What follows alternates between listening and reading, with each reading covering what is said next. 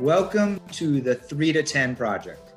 Two white, cisgendered males who've been friends for over 25 years, exploring race, gender, and education by talking through the intersection of our experiences with what we're reading, listening to, and thinking about. And most importantly, considering how to show up moving forward.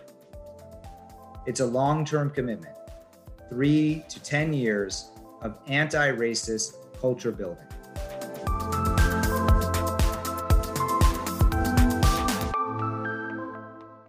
I'm Mark. I'm Reed. Just a quick note on the name for this podcast. 3 to 10 Project has been borrowed from Resmaa Menakem. You can learn more about this idea and about Resmaa at the link shared in the podcast description. Let's get to it.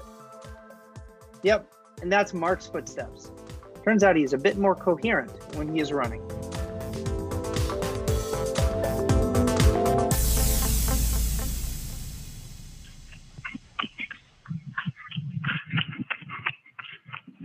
Happy Sunday, Mark.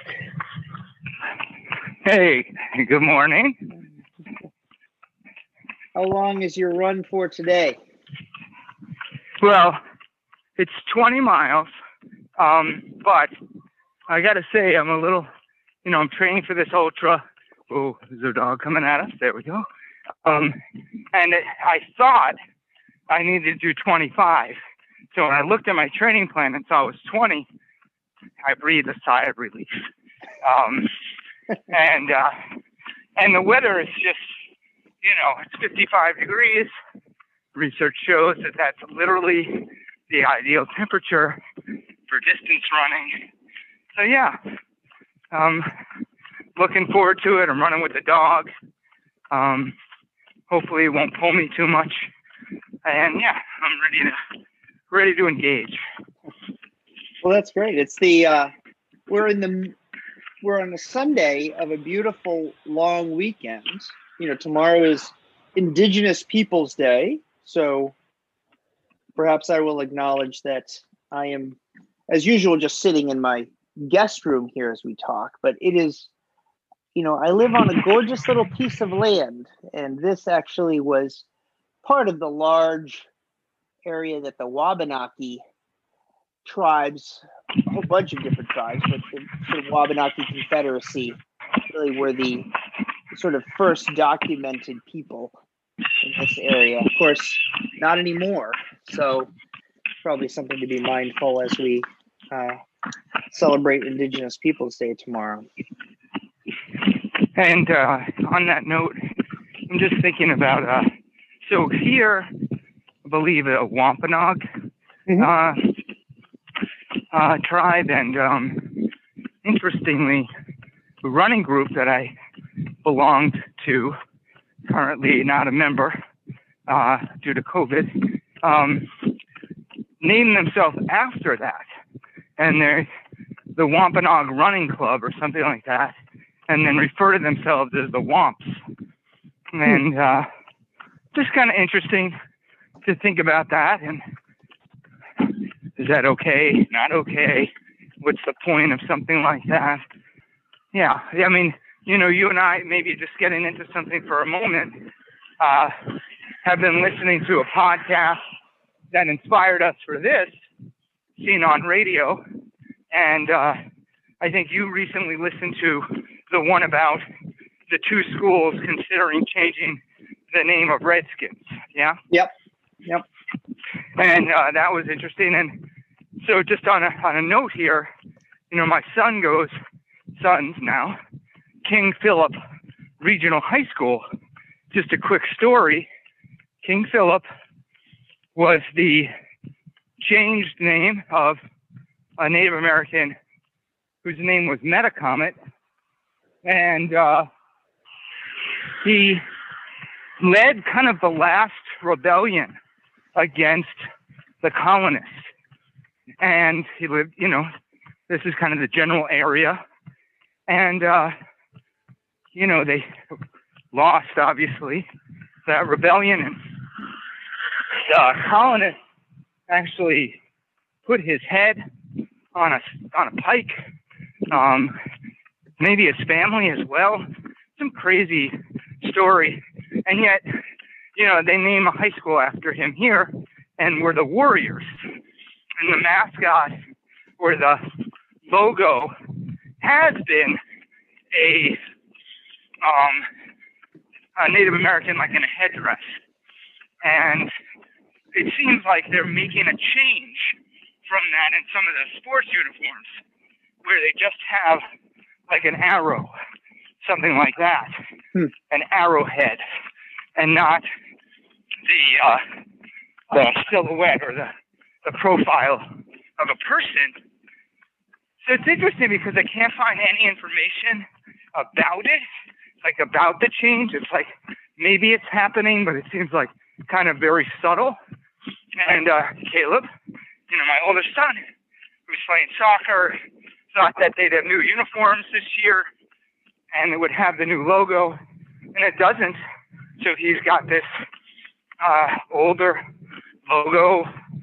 Anyway, it's kind of one of many things that are strange in our world. Yeah.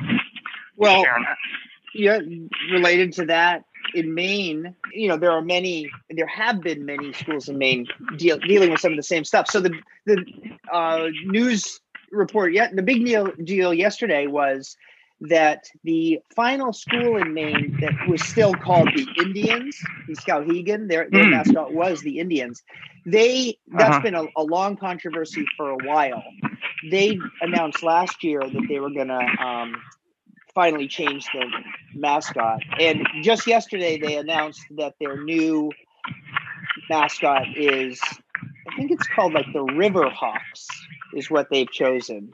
And so that happened to get announced yesterday. And, in Warriors, I work with another school that changed their logo. They were the Warriors, and they changed their logo away from sort of a very stereotypical Indian headdress just to the letter N, which is the name of the school. Yeah.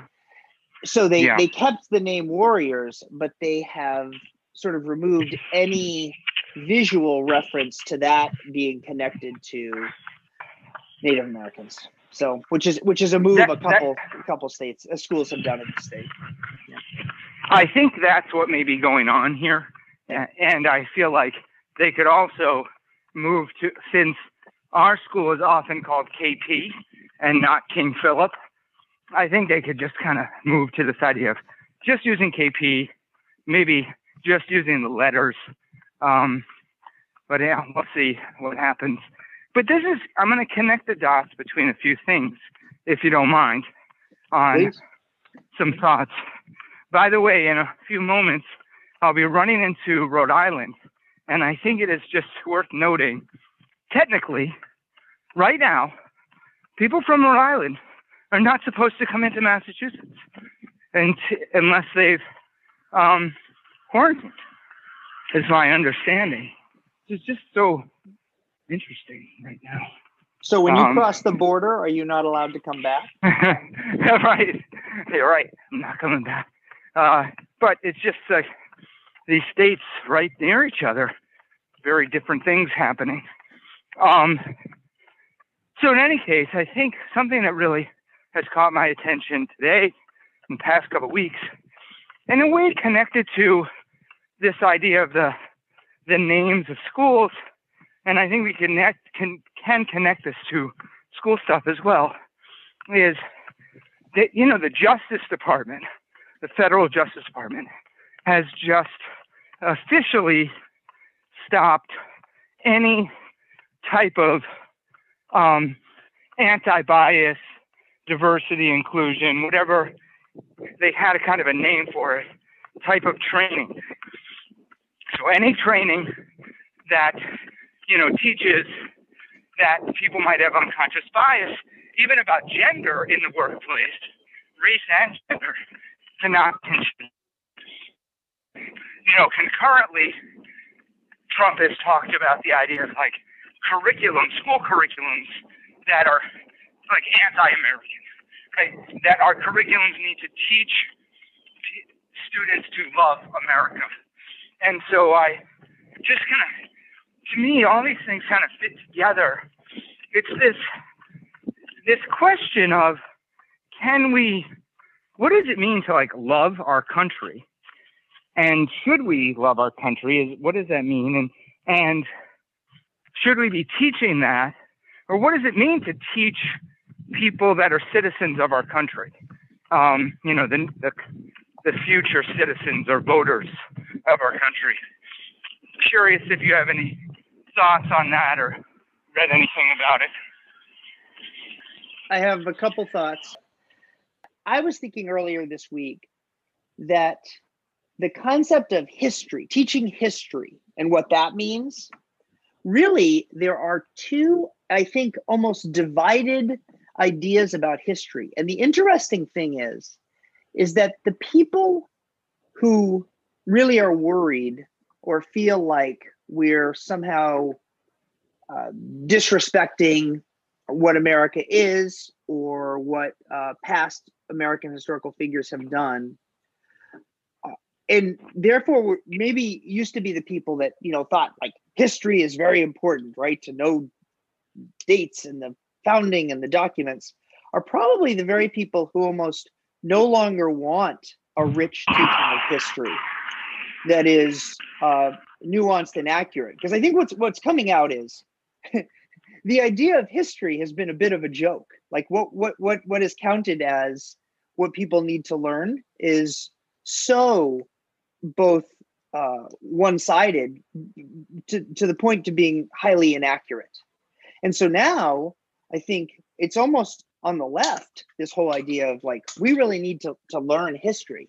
But when that's being said, they're not talking about what's perhaps in a textbook from 1970. We're talking about all the stuff that you and I have been reading about and learning about recently about the true history. So I don't know if that directly connects to what you're saying, but I think so.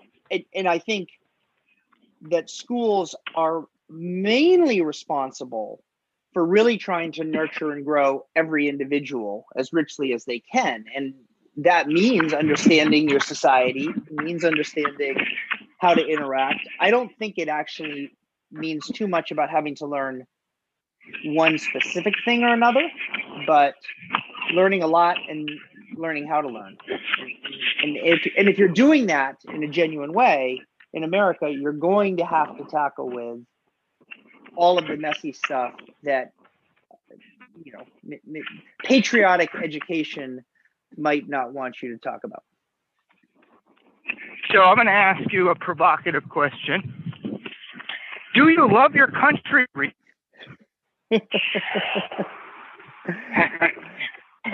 I ask myself this question all the time, and I don't have a satisfactory answer. I can't say yes and I can't say no.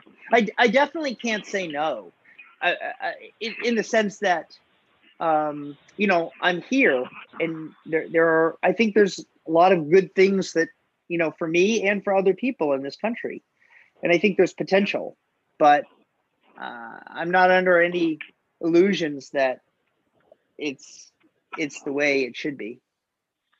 So I'm conflicted. What about you? I would say, the word love, I have just like a lot of respect for that word and use it carefully.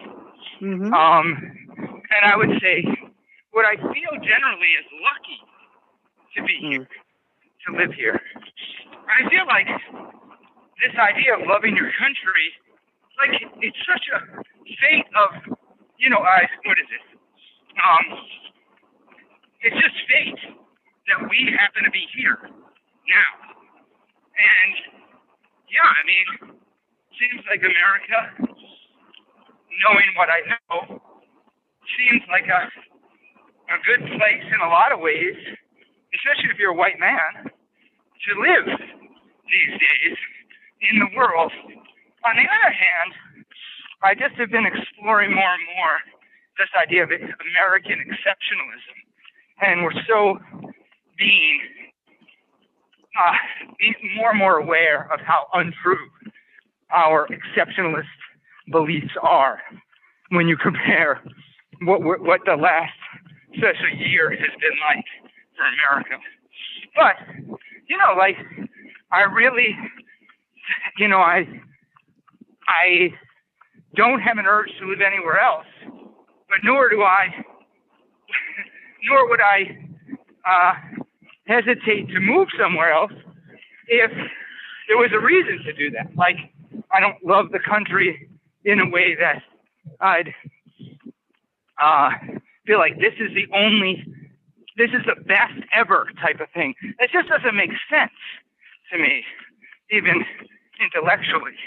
But I think that, anyway, I don't want to go too far down this rabbit hole, but this idea of using like love and this idea, I'll tie in this idea of like God bless America, that type of thing, just doesn't make sense to me. Like, out of all the humans in the world right now, in the past as well, like, we're the ones that got it right. It just doesn't work in a lot of different ways. Yeah. Well, I think your point about being lucky is a key point. That's probably a key point about most people in history being successful.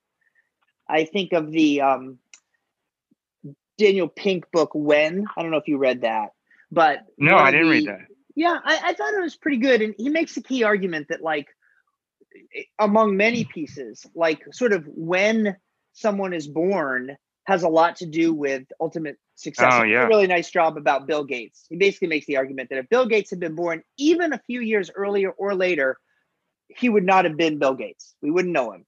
There was so much that came together. So, but your point about feeling lucky is probably, as you alluded, very tied up in the fact that we are middle-class white males, right? And each one of those has its own piece. But you might not feel so lucky to have been born in the United States, even in 1972, when you were born, if some of those other contexts were different. Right. Yeah. Other identities, for sure. Yeah, absolutely. And American exceptionalism is a ridiculous idea. And we should stop talking about that. And I think it's right there with the idea of meritocracy, which I just love to bring up. Like, this idea that the meritocracy is somehow at work for people who have succeeded. So all of that is just stupid, and we can push that aside and forget about the God thing, because you're talking to an atheist. So all right, I'm with you. So, and I'm not even culturally Jewish, so I don't even have a cultural tie. Oh my God! Don't. Interesting things going on in the ultra-Orthodox Jewish community in New York. Yeah. Oh my gosh. Which is, to me, you know, as extreme, if not more extreme, than like our most extreme evangelicals. Yeah. You know, Christian and evangelicals. But in any case, wait, let me circle back one more thing before we move on. Just on this, because I read, so the idea of patriotic education and this stuff, I read a really good article, or maybe more of a commentary, I think it was in Medium or something, that was talking about how Trump can't, you know, by himself, Trump can't rewrite school curriculum, right? But their headline was like 1,000 mini Trumps on school boards can.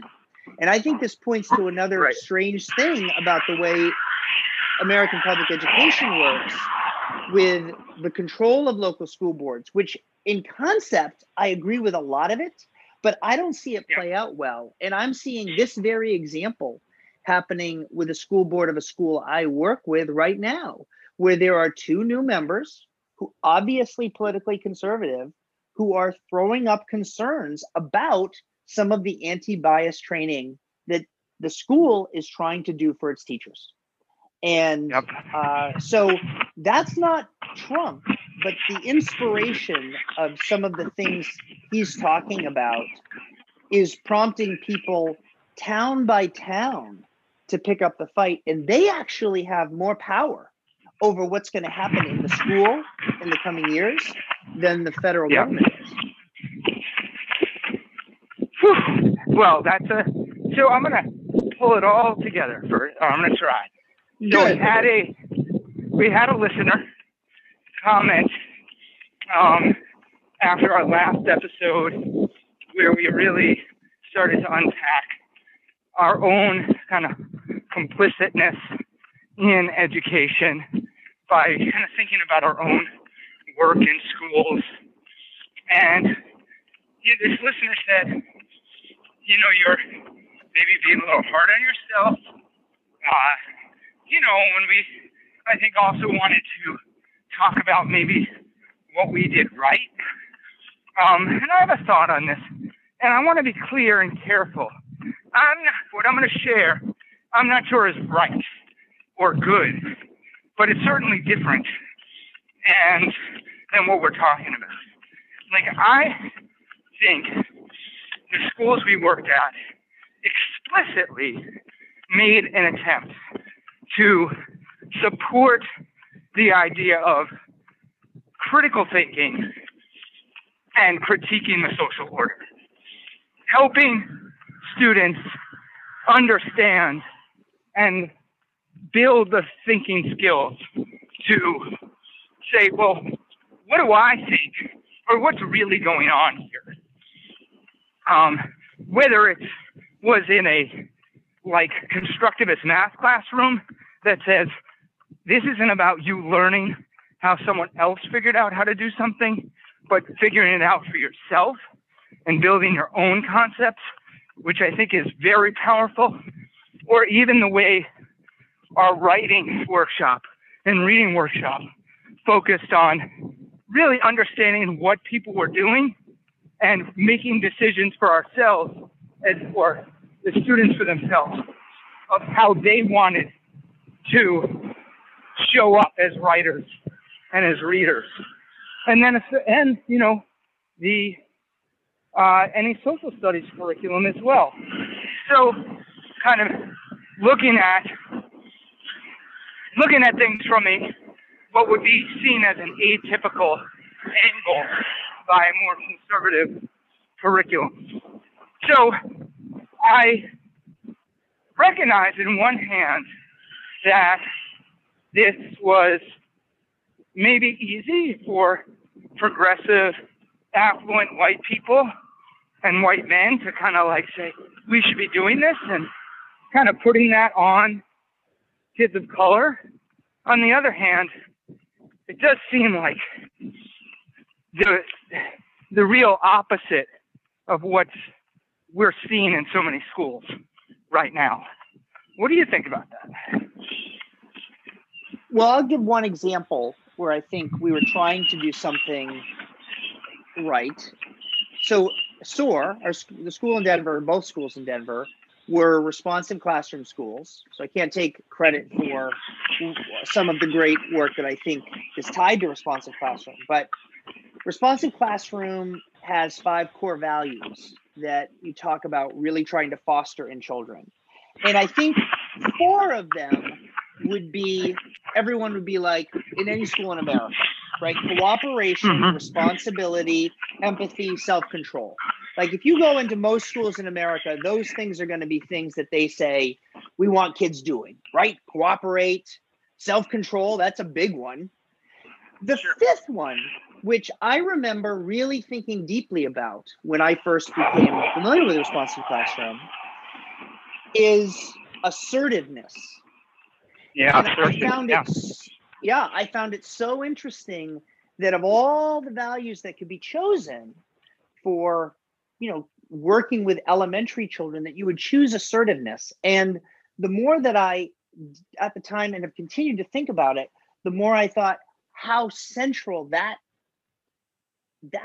quality, that skill has to be for children if we really want to capitalize on their ability to be, all that they can be. And I think schools often work the opposite, right? It becomes about compliance. Now, I think we did a lot of compliance stuff and classrooms operate that way sometimes. But aspiring to help kids develop assertiveness in really fundamental ways, I think is so important. And I remember a quick example,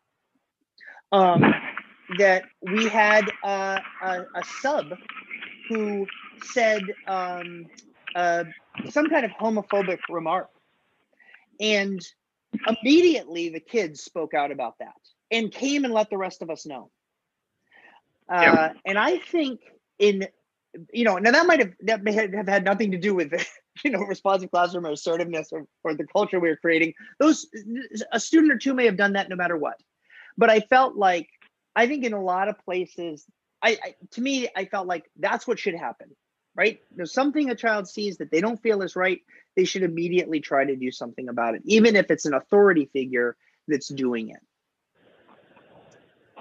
So that's great. I mean, this is like standing up for what you believe. Like knowing your voice is important and being willing to say, this is what I think on so many levels, whether it's, again, this is the way to solve this math problem, or that is not okay to say or to believe. It brings me to an interesting story. I don't know. You were not asked why during this time, I think, where there was basically a student protest. Remember, Fly became K through 8, so you had middle school. So you have, by the end of middle school, you have some young adults and with you. And I don't know how much you remember. There was a termination of a staff member, Black woman, and I won't go into the details. And it was very tricky, for a lot of reasons. I think could have been, would have been handled differently in hindsight, but it happened, and the kids protested. Do you remember this? You weren't there, were you? No, I wasn't. So, we had a uniform policy, although it was pretty lax. Basically, you could wear whatever you wanted, except you had to wear the Fly shirt, right? And we had a lot of different versions of that. Yep. So the kids were like, no, we're not wearing our shirts. We're not going to wear the uniform. Like the whole, most, if not almost all, of the middle school. And, that's in theory a violation of something, right? So I remember being in the hall with them, kind of gathering them all in the hall. There's probably 75 to 100 students. And just kind of saying, look, you have the right to do this. Just make sure you're doing it because you believe what you're doing, not just because you're copycatting someone else is doing it. And, I understand you're upset. And let's move on. We're not move on. We're not going to do anything about this, and you have a right to be upset and to do what you're doing. So, I don't know, I look at that, and there was also tied to that is this very vulnerable issue for me personally. We used to do those huge community circles. Right. Every the whole school week, yep. The whole school in the gym. And during that time, when this was happening, we didn't stop doing those things. And we knew it was, people were on edge, and we invited the community, parents to come and speak. And one of the parents took advantage of that and really went off, in a way that was, in retrospect, if it happened today, all of this, if it happened today, both because of the political atmosphere, but also because of my own growth and Jana's growth, we would have handled the whole thing very differently. But, and he was really kind of attacking me and Jonna personally as well in front of kindergarten kids, right? In front of 5-year-olds to 15-year-olds. No one really stopped him, just kind of kept going. And it really felt like this isn't okay. And like, it would be okay for him to say this to us, but not in this space. And so, you know, I stepped kind of into the circle. Do you still believe that, though? I mean, why do you get to control when he says that when he needs to say as part of the school community? I think this was, you know, it's a good question. I think it was not the norm. It was so norm breaking. But that's a good question, and I don't remember exactly. It'd be interesting to think about. Protest is norm breaking, right? You know. So I'm not saying he was right. Yeah. Yeah. No, it's a good question, and in this environment, I think the whole thing up to this point would have been done differently. But maybe the only difference, and I'll think about this more, and I feel myself getting defensive, but the only, like, this wasn't someone coming to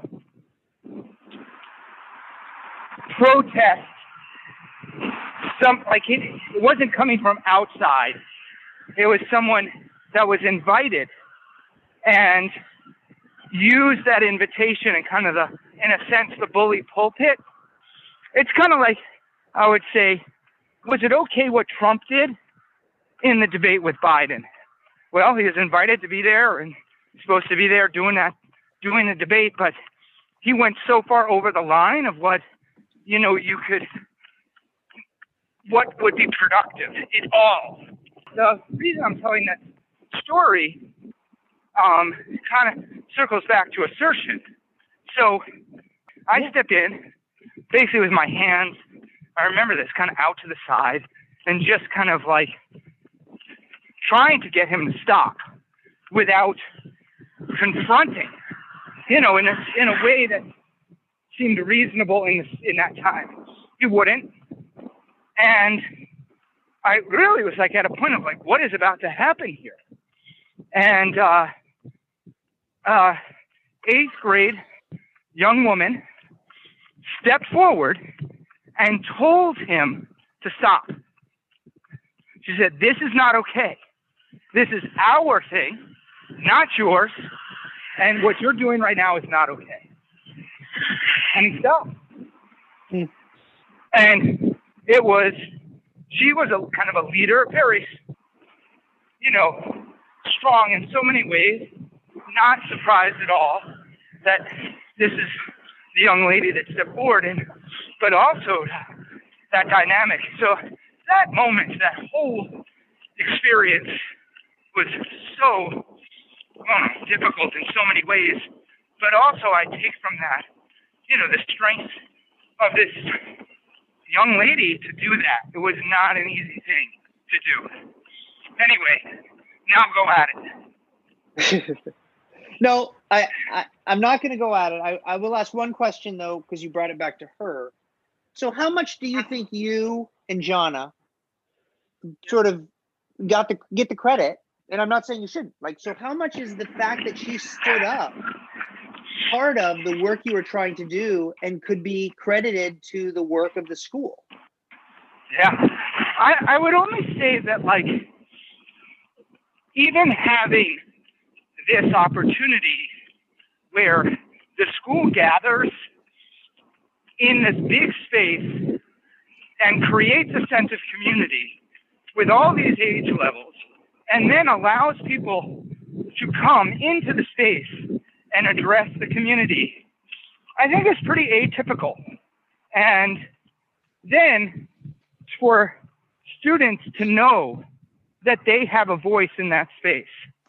That, again, this happened during the week that they're basically protesting. A popular staff member had just left the school, there was definitely a racial dynamic to it.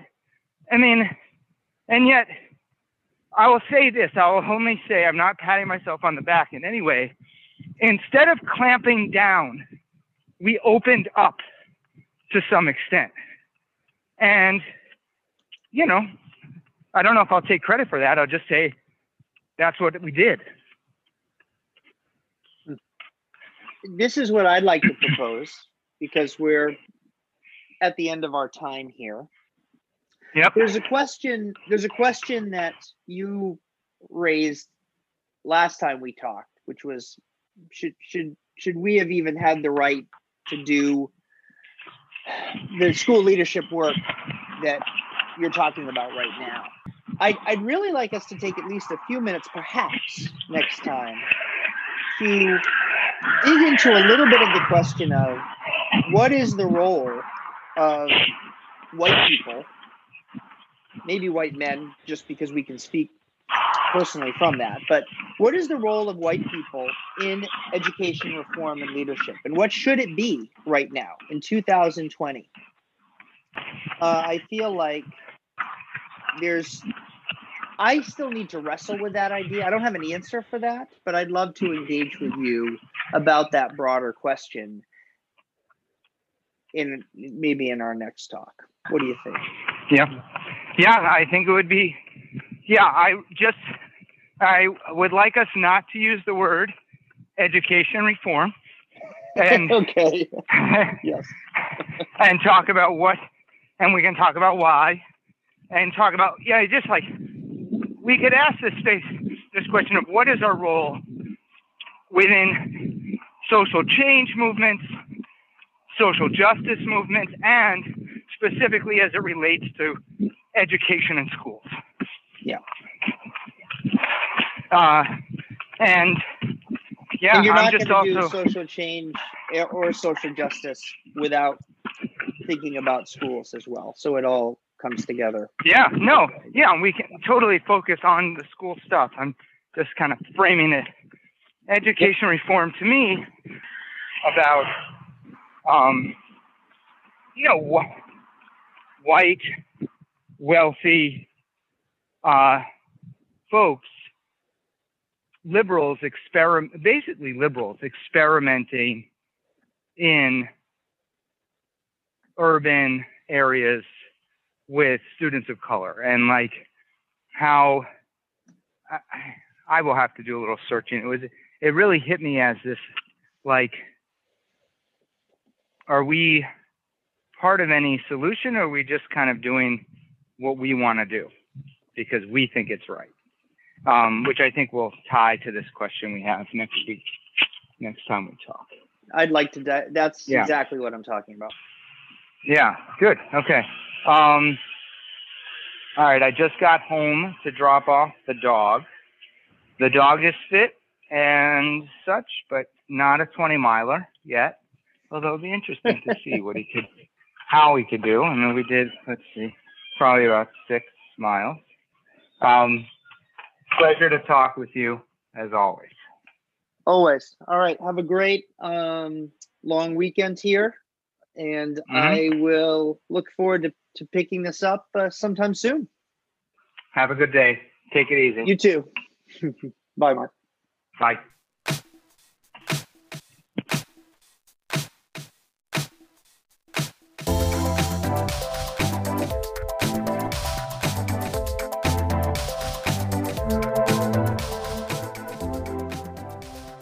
And thank you for listening to the 3 to 10 Project, Episode 5.